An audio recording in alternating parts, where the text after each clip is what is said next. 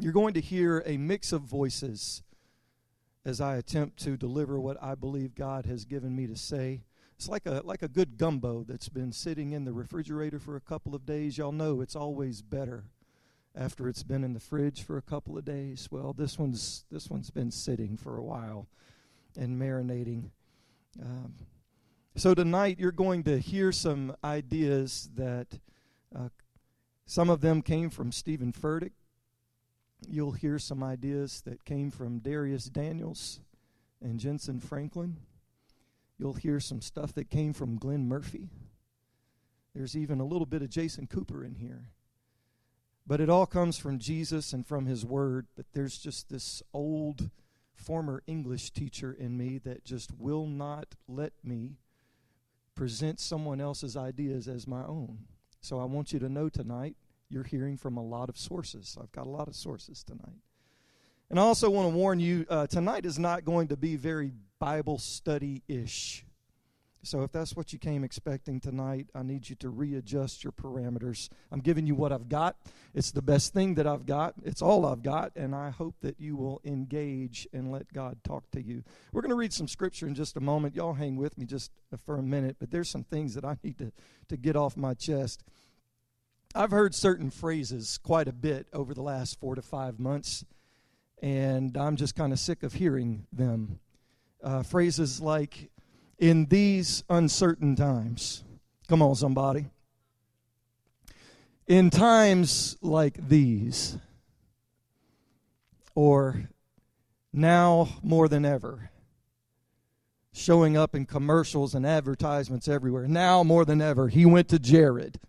Well, praise the Lord. I don't even know what that means. But I'm just tired of hearing them, y'all. They've become cliche.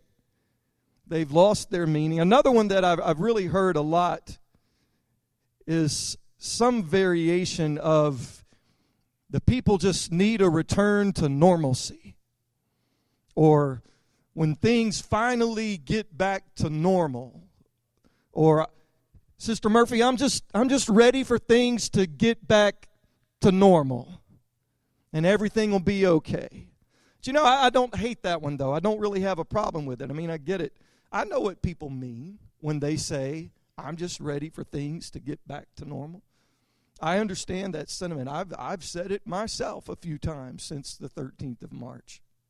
But I also know that some of the very same people who are complaining now about wanting to get back to normal are the same people that were complaining 5 months ago about everything that was wrong with their life. 5 months ago, you needed a break. 5 months ago, you were stretched too thin. 5 months ago, you were losing your mind. 5 months ago, you were too busy. 5 months ago, you couldn't stand that dude at work. Always stood too close and had bad breath and wanted to tell you stupid stories about stuff you didn't even care about. 5 months ago, that was normal, and you hated it. Now you're praying to keep that job. You're telling God, Jesus, just whatever, I'll never complain about Carl and his bad breath and his stupid stories again. Lord, I promise, just get me back to work. Get me back to normal. Come on, somebody. 5 months ago, you couldn't stand your kid's teacher. Always sending home notes and projects and remind messages and homework. 5 months ago, you complained about that teacher every day. And you were praying in Jesus' name that she would retire, move, or be carried on to her heavenly reward, just whatever it took, just so your kid could have a different teacher. Now that you've been the different teacher, you know, you're sending emails and handwritten letters to every school official and politician you can think of. Look, whatever it takes, you got to get these kids back in school. I will buy a hazmat suit in school colors. Whatever needs to be done, just as long as somebody else will teach these kids pre-algebra and social studies.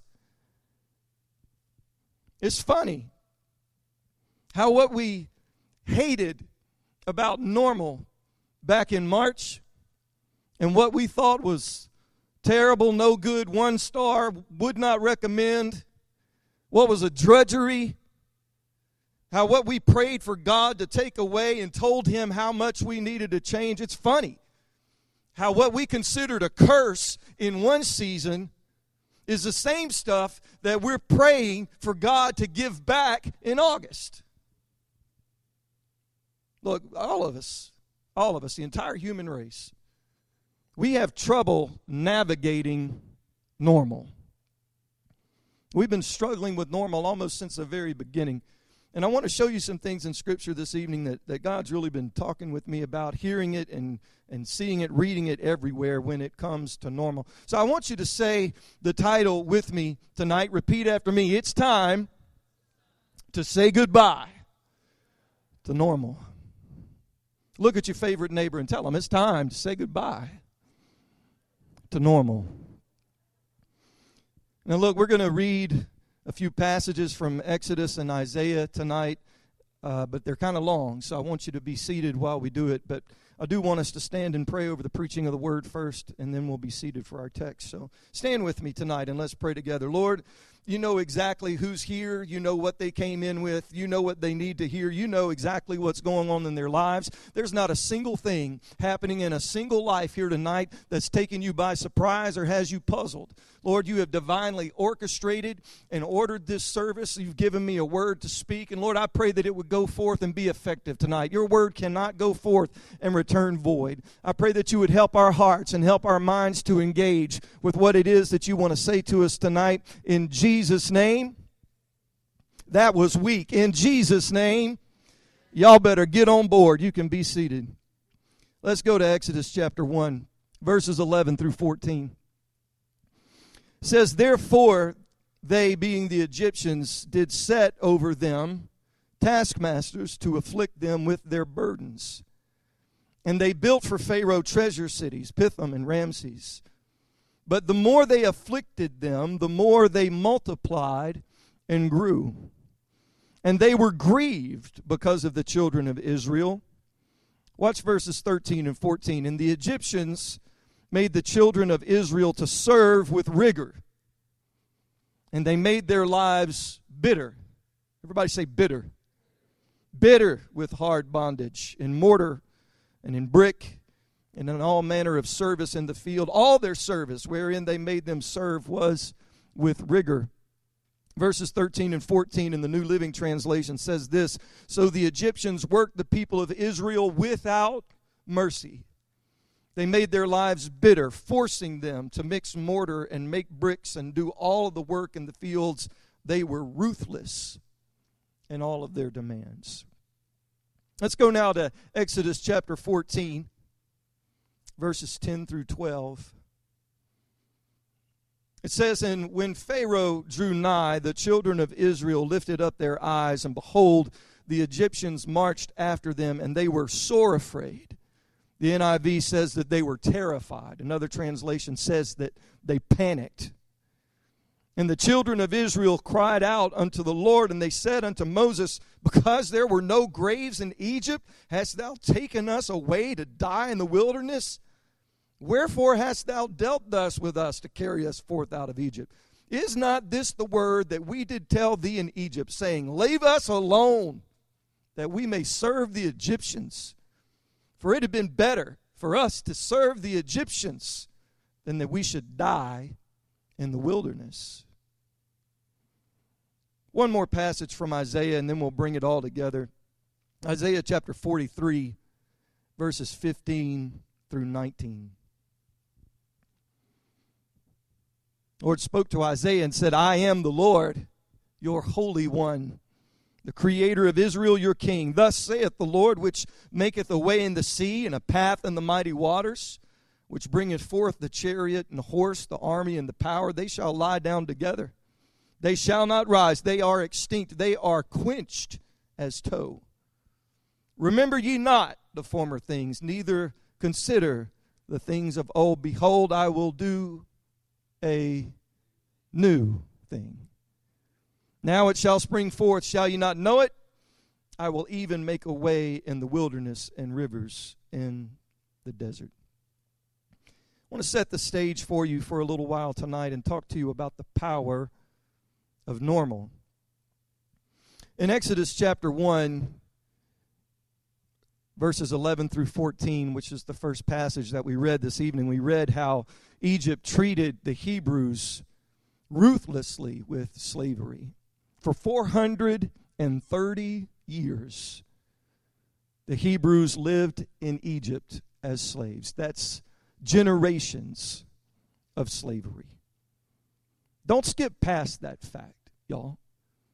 Father to son, mother to daughter. My father was a slave. My grandfather was a slave. My great-great-great-great-great-great-great-grandfather was a slave. Same thing on my mother's side. Generation after generation, their inheritance was bondage. Their culture was slavery. It was a mindset. It was an attitude. It was a national identity. It was all they knew was slavery. It was all their fathers had known. They did not know how to be anything different. They were slaves. And the Bible tells us that their lives were bitter.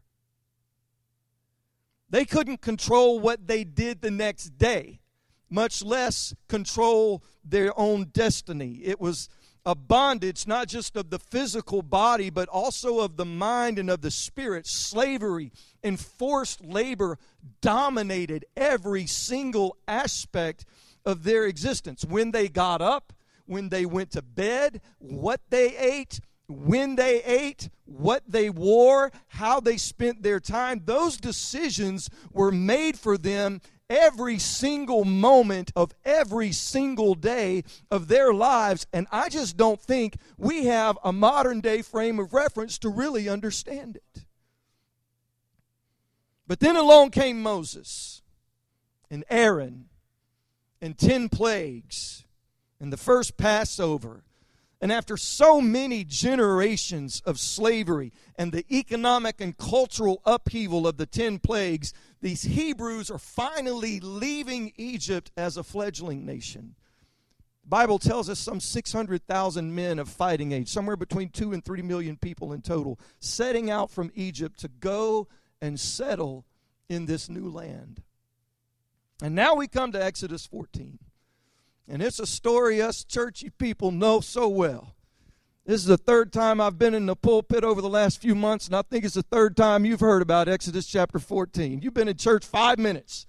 You've heard about this story. Israel at the Red Sea and being hemmed in on the sides by the geography of the region, the Red Sea in front of them.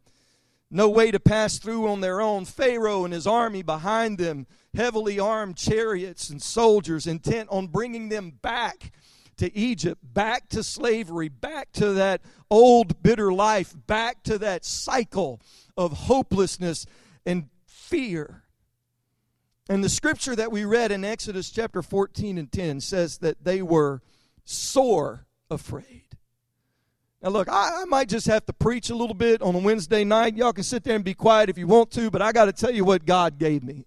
Because Israel is terrified, and the people are crying out. And they're crying out to God, and they're crying out to Moses and to each other. Not God save us, not God deliver us, not God preserve us like you did 3 weeks ago whenever the death angel was coming through. No, they're crying out to go back to Egypt.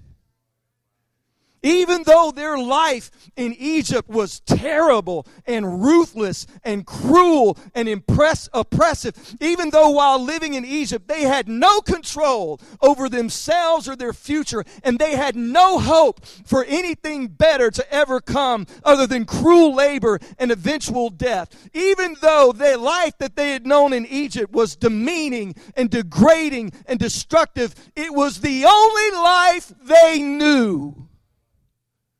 It was the only life they had ever known. Y'all ready? It was normal.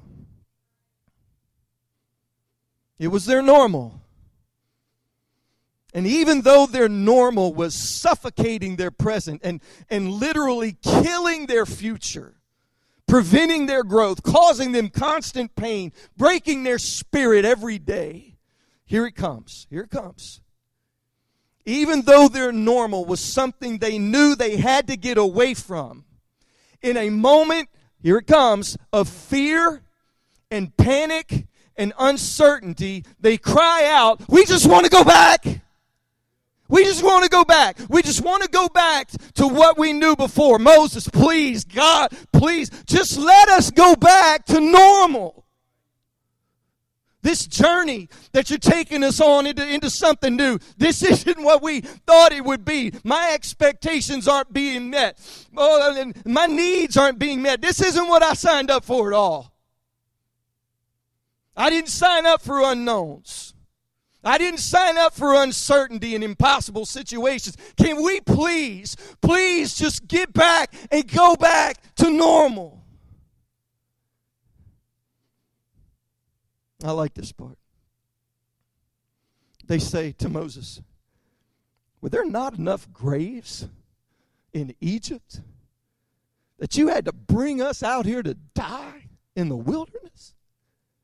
The sarcasm is literally dripping here, because Egypt was famous for its graves. The pyramids, heard of them? Tombs, graves.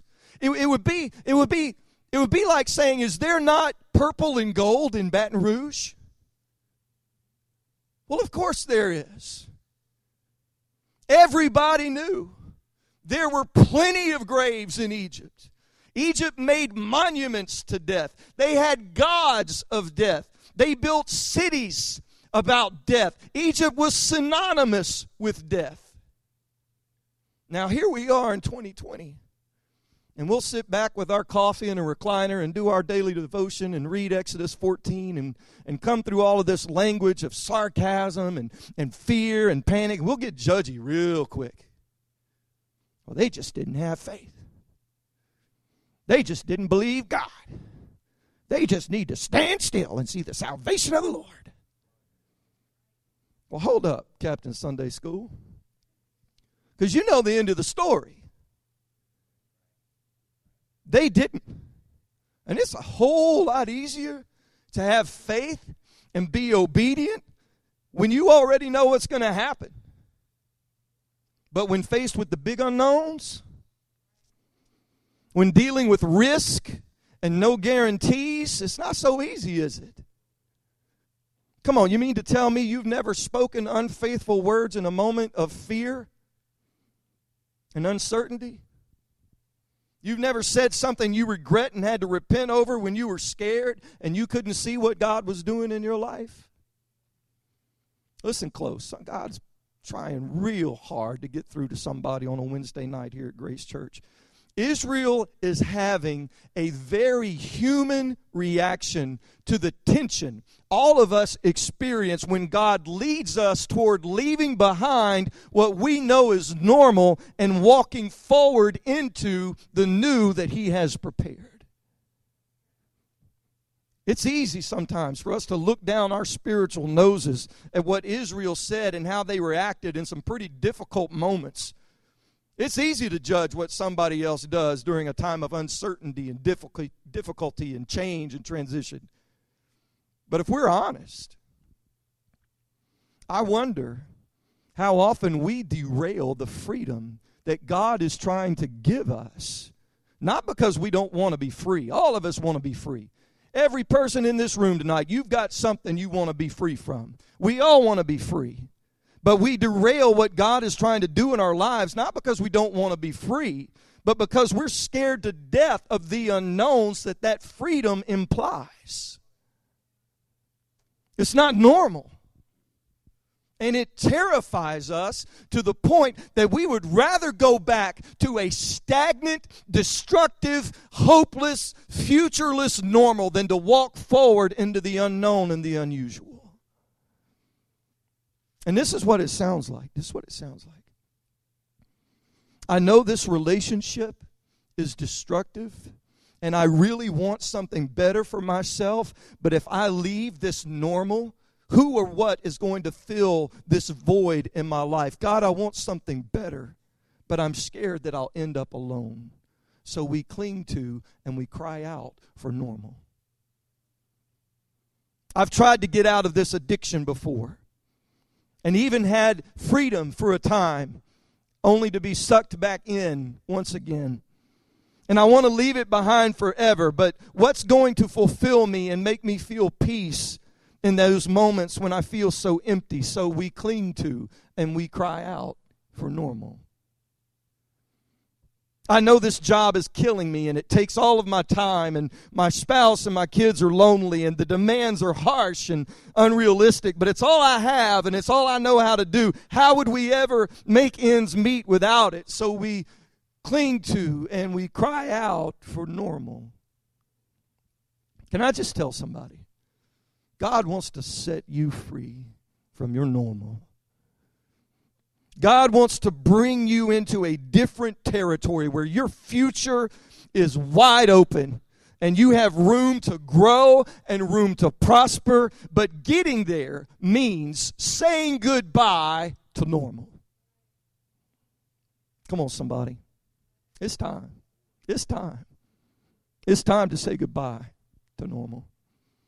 See, there's a tension between bondage and freedom, between normal and new, where we have to live in this dimension of faith and trust that is unfamiliar and uncomfortable. And sometimes it doesn't fit right at first, and it doesn't feel right. So we tend to pull back to the comfortable and the familiar, to the feel of our normal, back to the shoreline, Pastor Murph. Not realizing that what we've been praying for and what we've been asking God for and the change that we so desperately need, the freedom that we really want to experience, is on the other side of this tension between normal and new. Exodus 14:13, Moses tells them, fear not. Fear ye not, in the King James. Just don't be afraid. Moses realizes, this is significant to me, he realizes that it's their fear speaking when they cry to go back. They weren't terrible people.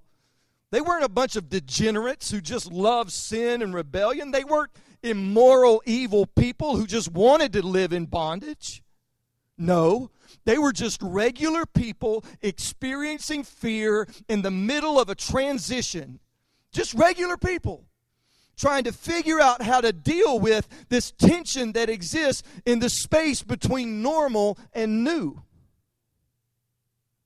And the danger in these moments, Grace Church, is that the normal that we're trying to get away from in one season is what we're trying to get back to in another. Look, Pharaoh was coming after them not to kill them, but to drag them back into slavery. Pharaoh represents the old. Egypt represents the old. Pharaoh is the old that fed you, but he's also the old that you fear. So he sustained you, but he also shackled you. Pharaoh fed them and provided for them and gave them what they needed to survive, but Pharaoh also killed them and worked them to death and made their lives bitter and destroyed their future. Remember, Pharaoh told the Hebrew midwives to kill the Hebrew babies, the Hebrew boy babies that were born. He was giving them just enough to survive. Somebody needs to listen to me right now. Pharaoh was giving them just enough to survive in bondage, but he was also killing their babies. They could not reproduce. They could not grow to their full potential because what was feeding them was also killing them. It's time to come out. It's time to come out of that cycle, somebody. I don't know who you are. It's time to come out of that cycle of dependence, of fear. It's time to come out of that dysfunction and that stagnant slavery, that mindset and that attitude. It's time for somebody to finally just say goodbye to normal. God's got something new for you. And it's on the other side of this change that has you so terrified. I find it interesting that Moses told the people, his instruction to them was to stand firm and be still. Not hurry up, not get busy, Not more activity, not do more, be more, perform more, but just stand firm and be still.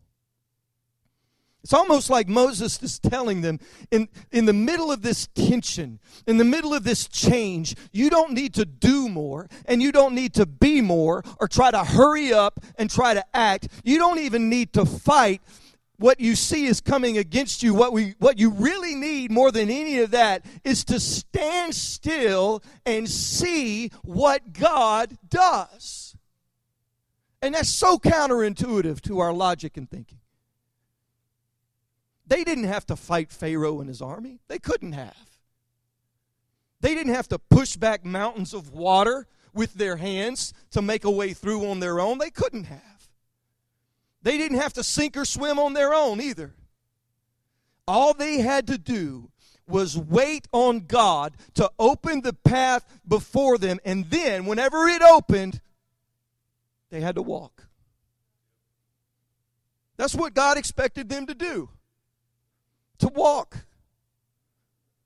Wait and walk forward into the new. But in the moments of stress and pressure brought on by the unknowns of a situation, when change comes knocking at our door, we don't always want to answer that. We don't want to answer whenever change comes knocking. We don't always want to walk forward. When new shows up, we don't always embrace it like we thought we would, because it doesn't look like what we expected, or it's not what we wanted. Man, I'm teaching so good right now. Let me talk to you about new for just a minute. I'm coming in for a landing. Earlier in our text reading, we went to Isaiah chapter 43, verses 16 through 19, where God told the Israelites, this is amazing. He told them through the prophet Isaiah, I want you to forget the former things. Don't dwell on the past. See, I'm doing a new thing. Isaiah chapters 42 and 43 are prophetic. It's foretelling how the nation of Judah would be conquered and taken into captivity by the Babylonians. And the prophet Isaiah spoke these words some 120 years before the Babylonian army would ever roll into Jerusalem, destroy the city and the temple, take the best and the brightest back to Babylon, and they would be indoctrinated into the Babylonian culture for 70 years. But before those 70 years of Babylonian captivity ever happened, God spoke a promise through Isaiah of how he would eventually deliver them, and that's what we were reading in Isaiah chapter 43. Now here's where I really want you to lean in and listen. Because God told them in no uncertain terms, Judah, you messed up. You messed up, and you're going to pay a price for it. 70 years of captivity in Babylon. And yes, I'm going to deliver you. I'm going to bring you out. But it's not going to be like last time. It's not going to be the normal way that you're used to. You know all about me making paths through the mighty waters. You know all about me wrecking armies and drowning chariots. You know all about streams in the desert when I caused water to flow out of a rock. You know all about paths through the wilderness. See, these events, these miraculous events from the book of Exodus have become a part of their national identity. They sang songs about them. They referred back to it over and over and over again about how God had helped them in the past. And this was evidence of God's presence with them as a people and his favor on them. These events were the evidence that they were God's chosen people. But now God is telling them, when the time is right, and when I'm ready to finally bring you out of Babylon, I'm going to do something different. And it's not going to look like what it looked like last time. It's not going to look like what Mama and Daddy and Grandma and Grandpa have been singing about for years. It's not going to look like what your tradition has you used to. Come on, somebody. And you're not going to go out the same way that you did last time. And I'm not even going to do the same miracles like I did last time. It's still going to be a move of God. And it's still going to be a miracle. And it's still going to be deliverance and redemption. It's still going to be a fulfillment of my promise to you. But it's just not going to be what you're used to. I'm not doing 10 plagues again. I'm not doing Passover again. I'm not doing the Red Sea again. I'm not going to do that sweet water from bitter water again. I'm not going to do that water from a rock again. All of that stuff that you're used to, that's so ingrained into your history that it's a part of your DNA. All of that stuff that's been your evidence of my favor and my presence and my hand on you as a people. I'm not going to do that anymore. I don't know if y'all are hearing me tonight, Grace. If you are so focused on how He's worked in the past and so fixated on what you consider a normal move of God, when it comes to how He works in your life, you're going to have some trouble seeing and perceiving His hand on you in the future. God told him, behold, I do a new thing. Not the next thing, a new thing. Oh, we like the next thing. Because the next thing reminds us of the last thing. The next thing, just like the last thing, only in a different package. That's why you buy the same model of car. And you shop at the same store over and over again. It's just like the last car. Drives just like it. Controls are in the same place. It's comfortable. I like it. Shirt fits just like the last shirt I bought from that store. We like what we know, and we are so skeptical of the new. But God didn't say, I'm going to give you the same thing. And He didn't say, I'm going to give you the next thing. He said, I am going to do a new thing. I'm not going to bring you out like I brought you out in Exodus. This isn't going to be another Exodus from Egypt. I'm about to do something new. Listen, God brought His people out of Exodus one way. And He brought the remnant back from Babylon another way. And then He brought salvation into the world through Jesus a totally different way. He does not confine Himself to a method. It's not normal. It's a new thing. We say we like new things. We say we do. New car, new house, new clothes, new phone.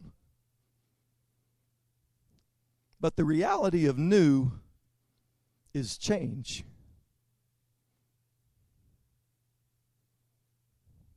And we don't like change. You got a few weird ones out there that thrive on it, but most of us, we like what we know. We like what makes us comfortable. But Jesus did not come to justify our current lives. He came to give us real life. And transformation is change. It's not the same old, just in a different package. This is new life. It's change. So maybe you're here tonight and you're longing for new. Just longing for something new. Longing to break out of the cycle. Man, I have hope for you, because that is the gospel message. That is God's plan to restore man and bring him into newness of life. Repentance, water baptism in Jesus' name, the infilling of the Holy Ghost. That is God's plan to bring the new thing that He has for you into your life. And maybe you're here tonight, you've never experienced those things. Maybe you're watching online, you've never experienced those things. I want to tell you tonight, God has something new for you, and it begins with a new life of repentance, water baptism and the infilling of the Spirit. And you know what? There's not a better time than right now to enter into a new life. But I'm talking to a bunch of churchy people tonight. You've got all that down. Got it covered.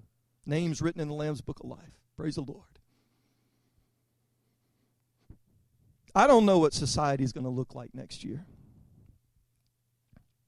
I don't know what church is going to look like next year or next decade.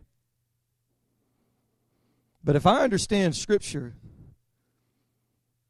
it seems to me that God uses times of upheaval to bring glory to His name. And it might not fit neatly into our paradigm of comfort and normalcy. But guys, I want to be open. I want to be open to whatever it is God wants to do in my heart, whatever God wants to do in my family, whatever God wants to do in my church, whatever God wants to do in my community. Set expectations aside. Y'all listen to me, and please understand where I'm about to say. There's a part of me that just doesn't want to go back to normal. Running myself ragged. Work is normal. Church is normal. Just the daily grind. I don't want to go back to that normal.